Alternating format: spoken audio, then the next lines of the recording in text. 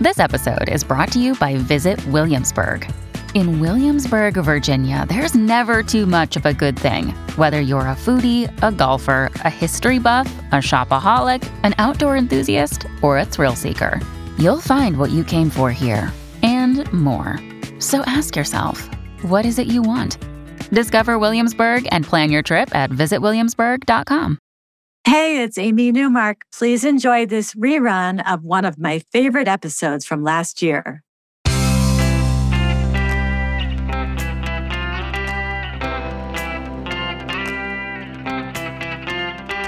Changing your life one story at a time. This is the Chicken Soup for the Soul podcast with Editor-in-Chief Amy Newmark.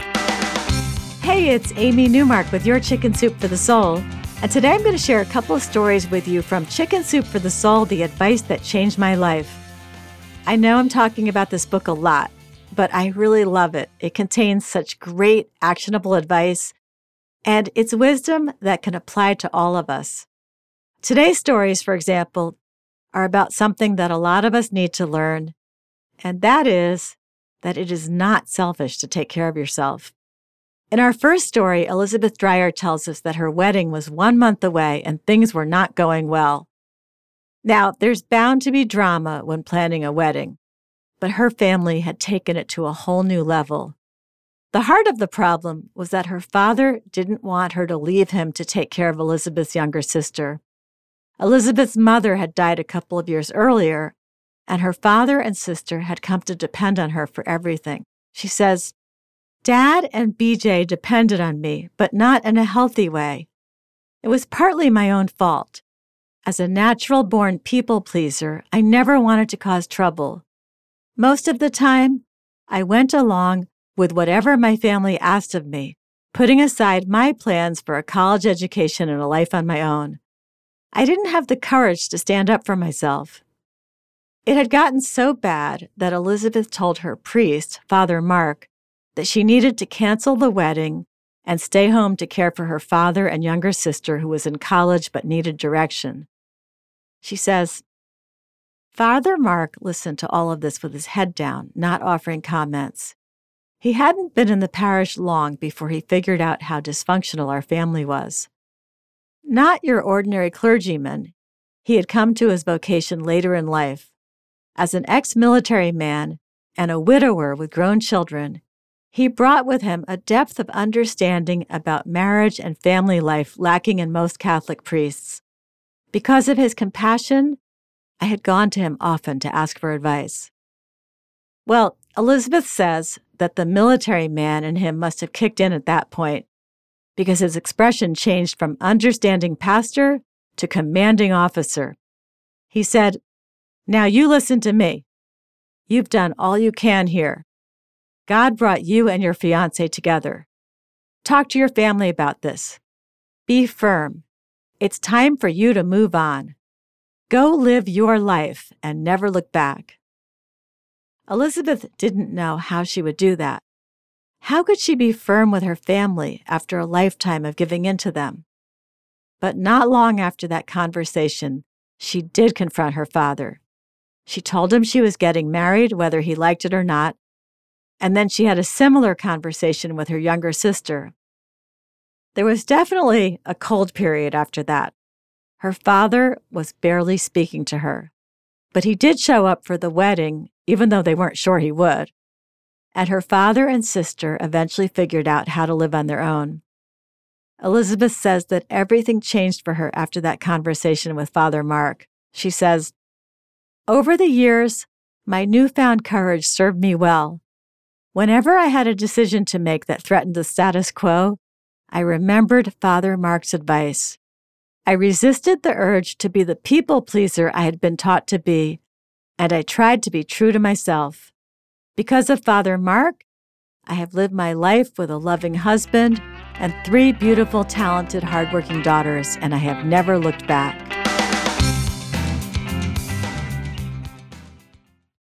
Another day is here, and you're ready for it. What to wear? Check. Breakfast, lunch, and dinner? Check. Planning for what's next and how to save for it? That's where Bank of America can help. For your financial to-dos, Bank of America has experts ready to help get you closer to your goals. Get started at one of our local financial centers or 24/7 in our mobile banking app. Find a location near you at bankofamerica.com/talktous. What would you like the power to do? Mobile banking requires downloading the app and is only available for select devices. Message and data rates may apply. Bank of America N.A., member FDIC. BJ Taylor got similar advice, but in her case, it came from her father. What happened was that she asked him to write a letter for her, a letter about what she needed to work on and what advice he would give her for doing better. The letter had been the suggestion of her therapist, who she'd been seeing for a few months as part of being a member of Al-Anon, which she joined when her husband joined Alcoholics Anonymous.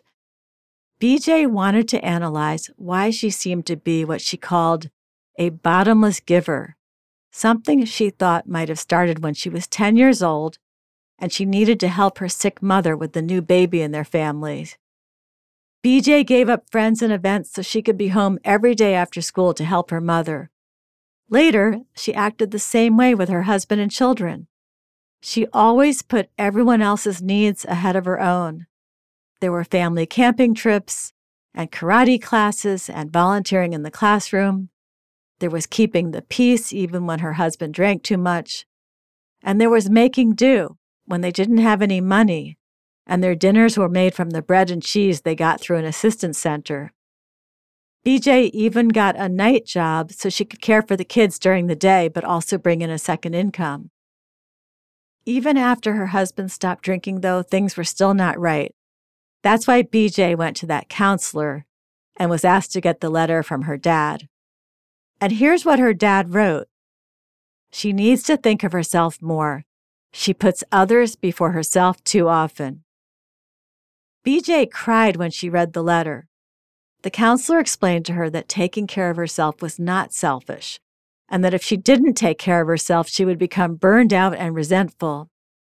That week, BJ sat down and read a book one night after dinner. It was only for a half hour, but it felt good. She bought herself a new purse, on sale, but still it counted as doing something for herself. She says, "Small efforts led to bigger ones, and my self-caring and self-confidence grew." So that's two stories about the same thing, taking care of yourself despite the fact that you are a giver. Read more great advice in Chicken Soup for the Soul, The Advice That Changed My Life, which you can find at Walmart, Barnes & Noble, Amazon, and wherever else books are sold. Now, would you like to become one of our storytellers? We are always looking for new writers to join the Chicken Soup for the Soul family. Just check the Submit Your Stories section of our website to see the topics we're working on. You'll find writing guidelines as well so that you can craft the best possible nonfiction story for one of our books. Right now, we're looking for humorous stories and also stories about dogs and cats and Christmas. And we're always adding new topics. And please come back for our next episode to hear 2 more stories from the newest bestseller, Chicken Soup for the Soul, Well, That Was Funny. Stories about some pretty funny experiences with wildlife.